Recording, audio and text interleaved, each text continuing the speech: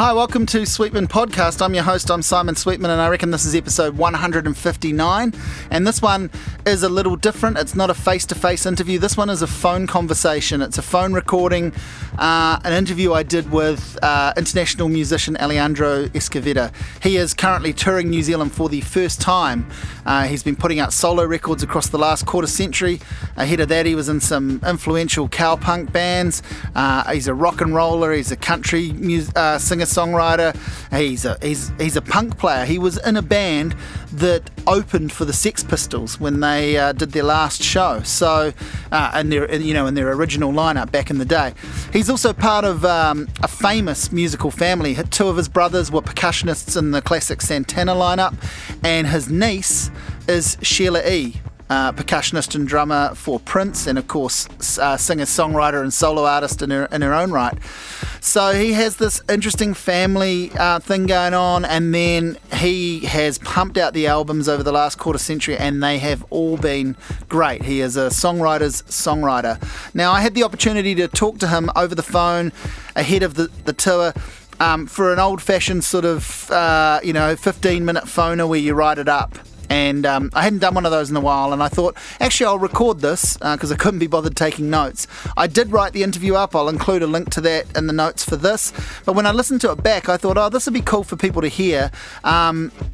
It's good enough quality for you to listen to, and it's in celebration of the fact that he's finally touring New Zealand.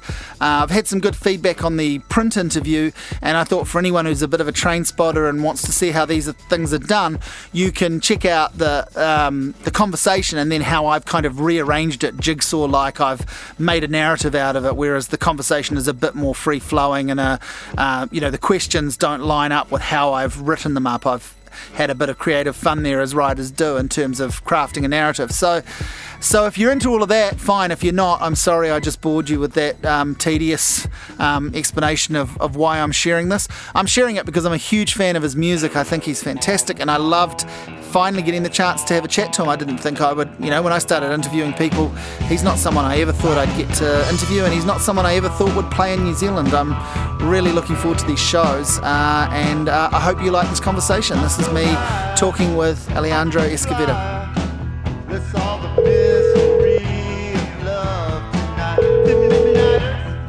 Hey, Simon. Hi, how are you doing? I'm good, thank you. How are you? Yeah, I'm really good. I've got you at the right time. You're all expecting me? Yes. We're here at a club. We're playing in Indianapolis, Indiana tonight. And we just finished sound check and took care of a few things. And now I have my time with you. So great. I'm ready to go. Great. Yeah. Now, you seem very busy again all of a sudden. Yeah. Yeah, it seems to, it's been a great run with this record, and so it's just really beginning because it only came out in September, so this is the second tour behind the album. But it arrived quickly on the back of another record. I know they're completely different records, but you were out on the road in support of the last record too, so... Yeah, exactly. Burn Something Beautiful, yeah. Yeah. And very different records. Very much so. Yeah. I think... Well, go ahead. I'll let you... I was just going to say, what's the response been like to the new material live? Because it's a fantastic record. Your records are always strong, but this is a very personal story and a very important time to be telling it. Yeah, the response has been overwhelming, really. I mean, everyone seems to really have great appreciation for the story, and the musicians who backed me on the album, they're touring with me right now, so that's a special treat to see a band from Italy come over and play this music so well. We work really well together, so, it's been a great response all the way around. And are you doing a mixture of shows with the band and then on your own, or a smaller lineup? And how does that work?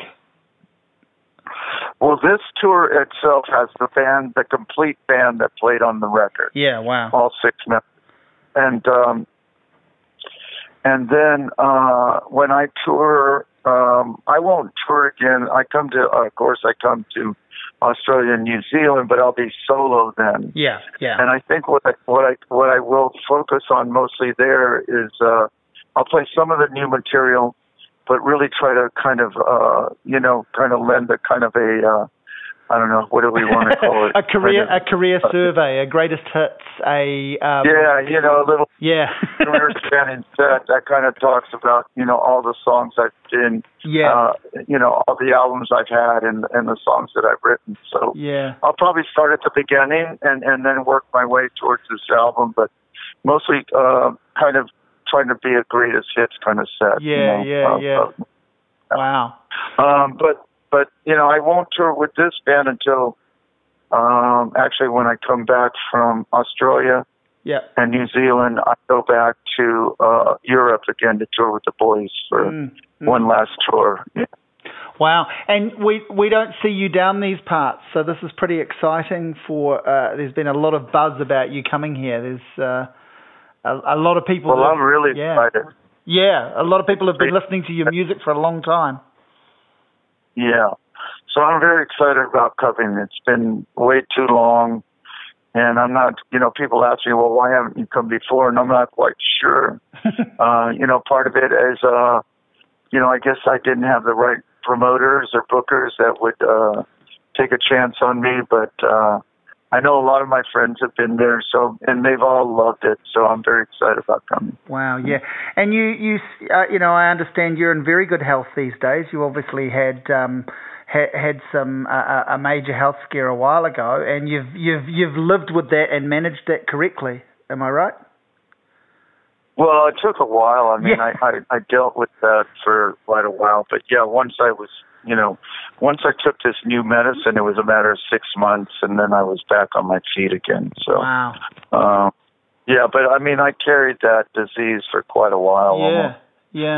Almost 20 years, I think. Wow. Somewhere. What? I mean, it feels like the last few years you have. I mean, you strike me as a prolific writer and performer, but it feels like the last few years something in you has unlocked. Well, there's something that happened, and it might have to do a lot with getting rid of that disease. Yeah. I think that kind of like this new bill of health gave me a new sense of awareness that, I'll be quite honest with you. When I was dealing with that disease towards the end of it, before, it's been about almost 2 to 3 years, I think, maybe longer, but. It was starting to really get me down. It was really starting to hit me hard. And so once I got rid of it, though, it was like this whole new lease on life. I felt very energetic. I had a newfound sense of being that I hadn't had before. And so I think it lent itself very well to performing. My performances became more energetic and enthusiastic. And I really just fell in love again with the art of making music, So I think that new bill of health really had a lot to do with that. That and my wife, I got married it's been 4 years, I guess, 5 years or so. Yeah.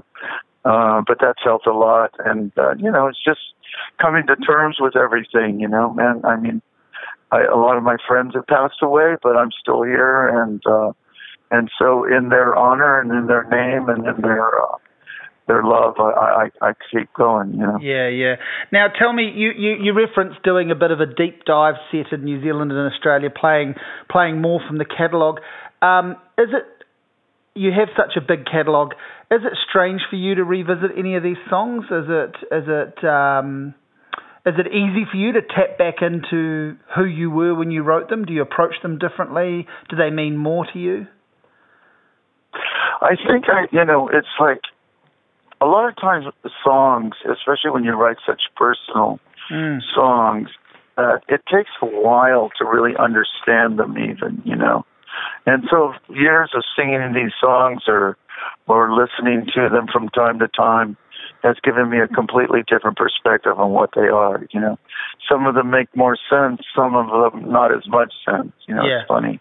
Yeah. But I tend to approach them with a I think that a clear understanding of what the songs are most of the time, you know. Yeah. And I think that's just a matter of time and experience, you know. Mm-mm. I guess you've shown a little bit of frustration the last few years at being pegged as an Americana artist or frustrated by the idea of labels. I'm thinking that one of the things that's very important to what you do is that actually some of the greatest country singer-songwriters were about as punk could get. Exactly. And so that's the whole point of all of this. But, yeah, you know, it's funny, when I was in Rank and File, for instance, they labeled us country punk, right? Yeah. And we really were something completely outside of everything. I mean, we were really trying to create something different. We obviously listened to country records. We obviously listened to punk rock music and then made punk rock music. But we also listened to dub reggae. We also listened to, you know, everything from Stockhausen to Bob Dylan, you know. So all of that is kind of thrown into it. And especially once I went off on my own, it was, you know, people always ask me, what is your music like? And I say, well, it's the result of having a very vast record collection, you know.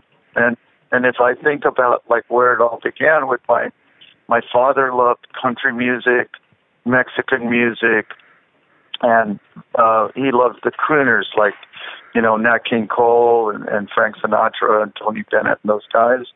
And then my mother loved big band music, big band swing. My older brothers were into Latin jazz and stuff, you know. So, and then I was raised basically by my cousin, who she loved rock and roll. She loved Elvis and Jerry Lee and the Big Bopper and Chuck Berry and the Everly Brothers, all that stuff she adored. So that was really where it began for me, you know, was all that mixture of music. And there was records being played in our home, so there was a lot to draw from. My next question was, I mean, apart from the incredible musical education that you're talking about, and clearly all of it went in some way or other, I wanted to ask you, which you've been asked all the time, I imagine, but we all know you come from a famous musical family, and I wonder what that has meant to you outside of that education that you just spoke of. Well, it's been everything really, because you know, it's my older brothers were my biggest influence, you know. Yeah. And not just musically, although their music and their approach to music was subliminal, you know, because I love the Stooges and the MC5 and the New York Dolls and the Velvet Underground. Yeah. But yet when I started making my own music, I suddenly found myself creating these large ensembles of musicians with sometimes up to 15 musicians, and really paying more attention to the architecture of the song than I was, you know, to anything else, you know. So that was something I got from them. And the other thing I got from them was this kind of, which is also very Mexican, you know, this kind of attitude that you have to be kind of humble in a way when you present the music, and not present it in a very you know, I don't know, what's the word? Arrogance is not necessary, you know, and that you're given a gift to make this music, and that whenever you think that you're above the gift itself, then you're definitely kind of committing an artistic suicide. So there was something really subtle about like learning how to work really hard and being very persistent about the work, and that was the sole purpose of everything, was to create the best you could, you know. So I was all through my brothers. I was thinking, you know, listening to The Crossing, which I've been listening to a lot. I loved that record last year, and it was one of my favourites of the year. But right through your work, if I was to somehow try and think of two musical forces that I hear happening at the same time, it's like you the best of your music is some kind of collaboration between Elvis Costello and Los Lobos. And what I mean by that is both of those artists embrace, as you would know, so many things beyond what they're just defined as. They both kind of come from punk in some way. They both speak to great songwriting, but then there's and also all of those things that you bring in, like string sections, horns, different different textures. Yeah. Yeah, definitely. It has those elements where, it's funny because when I left Rank and File, and I called my brother Javier to start the True Believers. Yeah. Our inspiration, we always told each other we were going to create the Mata Hoople of the Southwest. Right. Yeah. And so we wanted to be a rock and roll band, a real hard rocking band. Not metal, not any of that stuff, but just a good rock and roll band. But we also wanted to tell stories, and we wanted the lyrics to be a little more literate, and to have stories behind them and somehow messages inside those stories. So Ian Hunter was a big influence, right. On a, in that respect. And I think that in a way I carry, it's like if you married Townes Van Zandt with the Stooges, that was kind of that we were going for, so. Yeah. Well, you managed to you talk about storytelling, but I think one of the things you do so well, and obviously it's down to some of the people you collaborate with too, I'm sure, but you find a way to tell stories musically, not just lyrically, and that seems very important to you. Right. Yeah, because, I don't know if you know this, but originally I did not want to be a musician. I wanted to be a filmmaker. Yeah. And so, like, when I started making music, the idea was to create these little movies within, these little songs, that the songs were something that you could kind of see in a way, and obviously, a soundtrack can make or break a film, for sure, in my opinion, so anything musical that we found interesting that lent itself to the drama or the humor or the kind of plain spoken everyday kind of observation was important. Do you think that's where obviously the crossing, but also I think back to like the boxing mirror, the sort of concept-y kind of threads that run through some of your work, does that come directly from wanting to be a filmmaker, that actual telling of a full story, not just a bite-sized 3-minute pop song? Yeah, I think that, when you look at the films of, like, let's say, Bernard Herrmann, or the soundtracks to, like, The Taxi Driver, let's say, or any of the Bertolucci great soundtracks, any of those kind of films, and Truffaut, his work with different composers, all that kind of stuff is essential to telling the story, in my opinion. Yeah. So I find it really important, And one way to listen to The Crossing is to hear it as an audio version of a movie. I thought of, I guess, a close comparison in some ways is Ry Cooder's, some of his stuff like Chavez Ravine and so forth, is that it almost takes you on a journey. Exactly. Well, the idea that Antonio and I had when we wrote the record was that we would almost, it's like a soundtrack to a movie that hasn't been made yet. Yeah.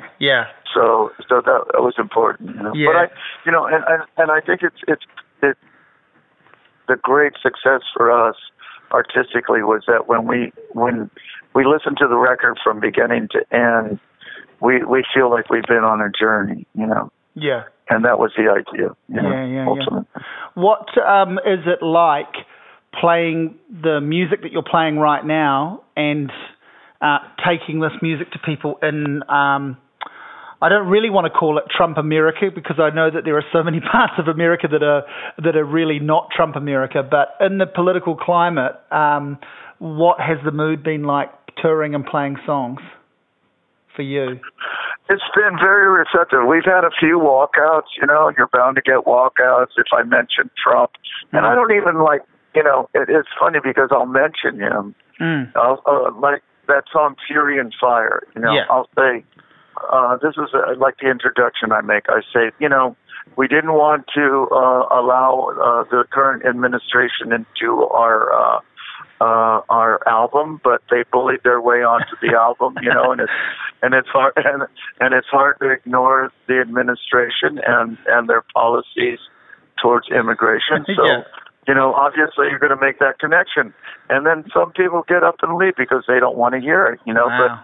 but that's their prerogative. And, we don't really need that kind of closed-minded audience anyway. It's not important. Well, just the use of that term bullying, I mean, that's the Trump administration crystallized right there, isn't it? That's exactly. If you boil it down to one thing that's across his career, not just his political career, it's bully. Oh, absolutely. And that his wife took on as her project as the first lady anti-bullying campaign. Yeah. Just ridiculous and absurd. A sick joke. That's the world we live in these days. Yeah. Crazy. Yeah.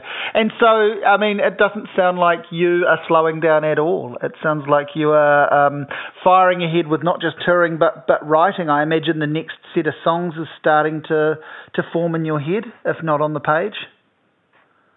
Oh, yeah, we got, every time, it's funny, with this group, every time we hit the stage and do a sound check, we come up with an idea for a new song. Wow. We're always coming up with new stuff. So today we came up with a cool one, and I'm sure we'll do it tomorrow, It's just, these guys are so good, and I'm so relaxed around them. And it's funny that, I meant to mention this earlier, but, going to, when I traveled to Italy to make the record, it really was a liberating experience in so many ways. And I think that lyrically this record says more about what I feel about this current state of affairs and the current state that I'm in also, more than any other record I've ever made, really. No, that very much comes across, yeah. Yeah. Was it important, do you think, I mean, obviously you've written some of the stuff in America, but do you think that part of the liberating thing is what you're saying is actually stepping outside the country to create it?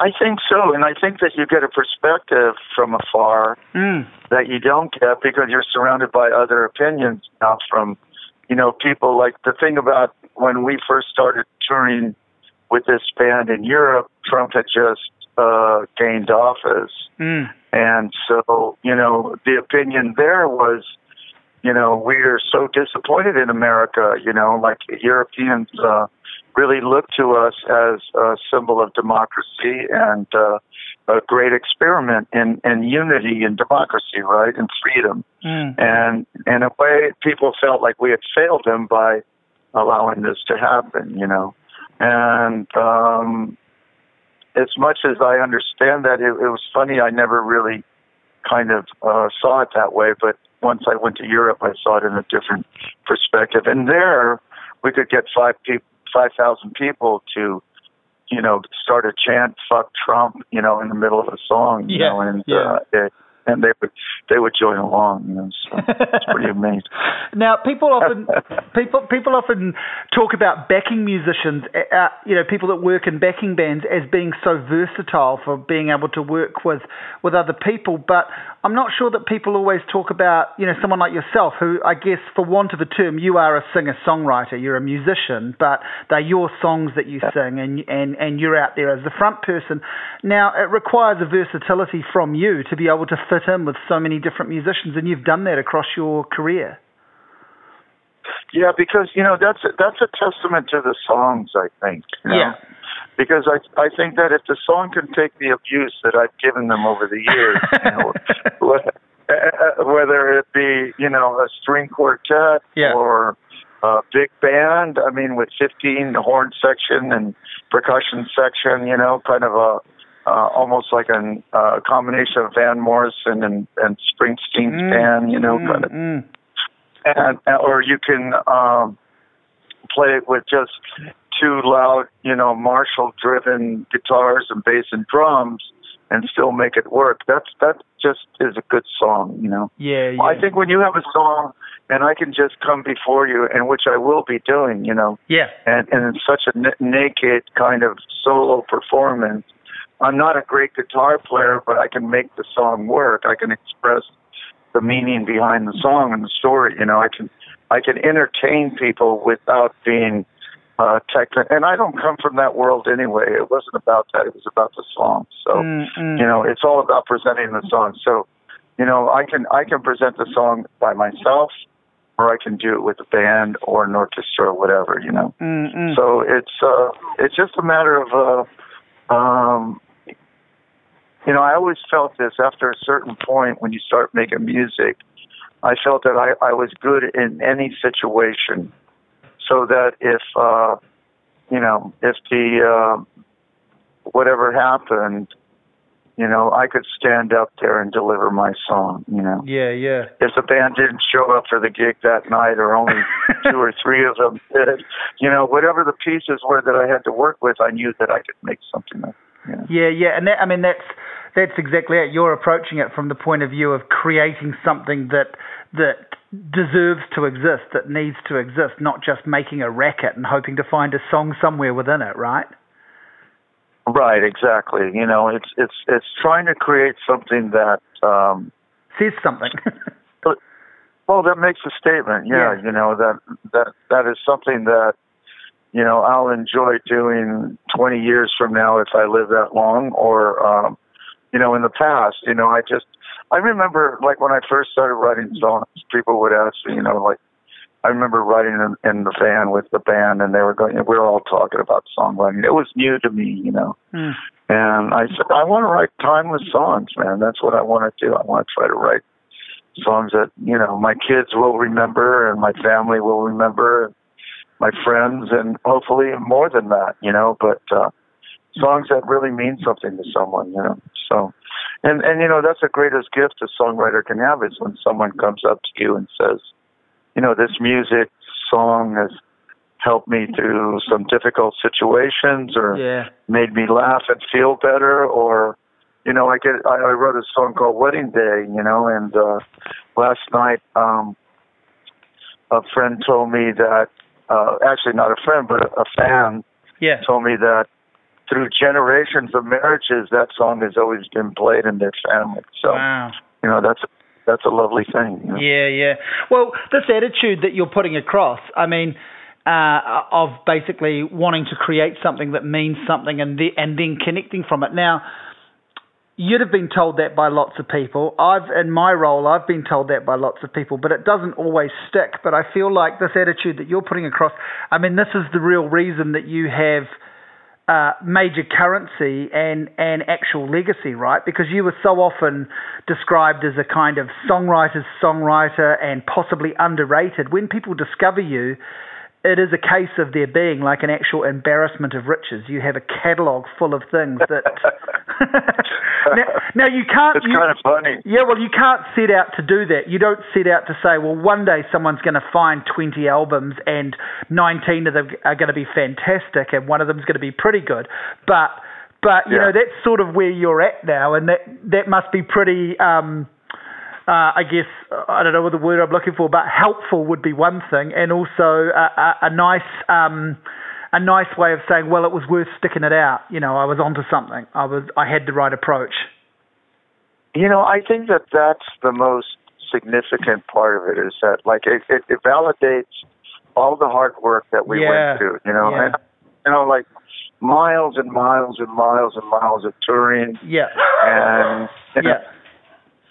thousands of nights of gigs, and all of that, and so when you meet the person who says, I just saw you for the first time, I'm sorry that I didn't know about you, but I know about you now.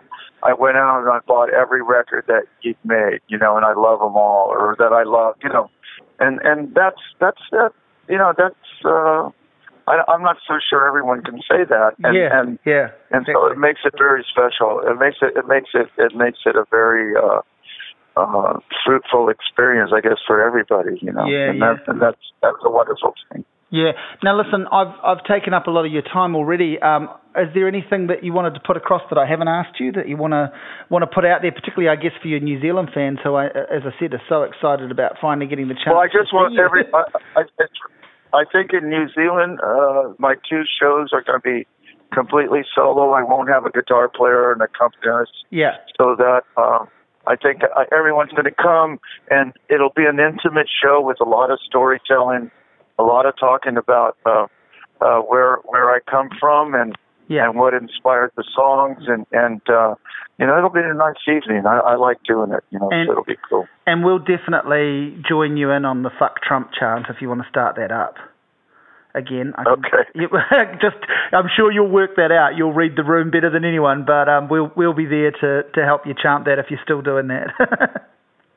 Well, I hope you come and introduce yourself when I'm there. I'm really looking forward to the show. So if there's a chance to come and say hi, I will. Thank you. I mean, I've loved your music for a long time, 15, 20 years, and I can't pick a favourite. Obviously, the favourite at the moment is The Crossing because that's getting the most play, but. Man, you've done a lot for me. As you've just said, you've heard from a lot of people, but you've written some of the best songs I've heard. Well, thank you so much. And you know what, Nancy and I, my wife and I, we're going to spend a couple days in New Zealand after the last show to kind of just get some rest and maybe get to see a little bit of it. So it'll be wonderful. I've always heard nothing but beautiful things about New Zealand. Oh, wonderful. Seems the times have changed. They've broken all the pretty things, the records and the phonographs.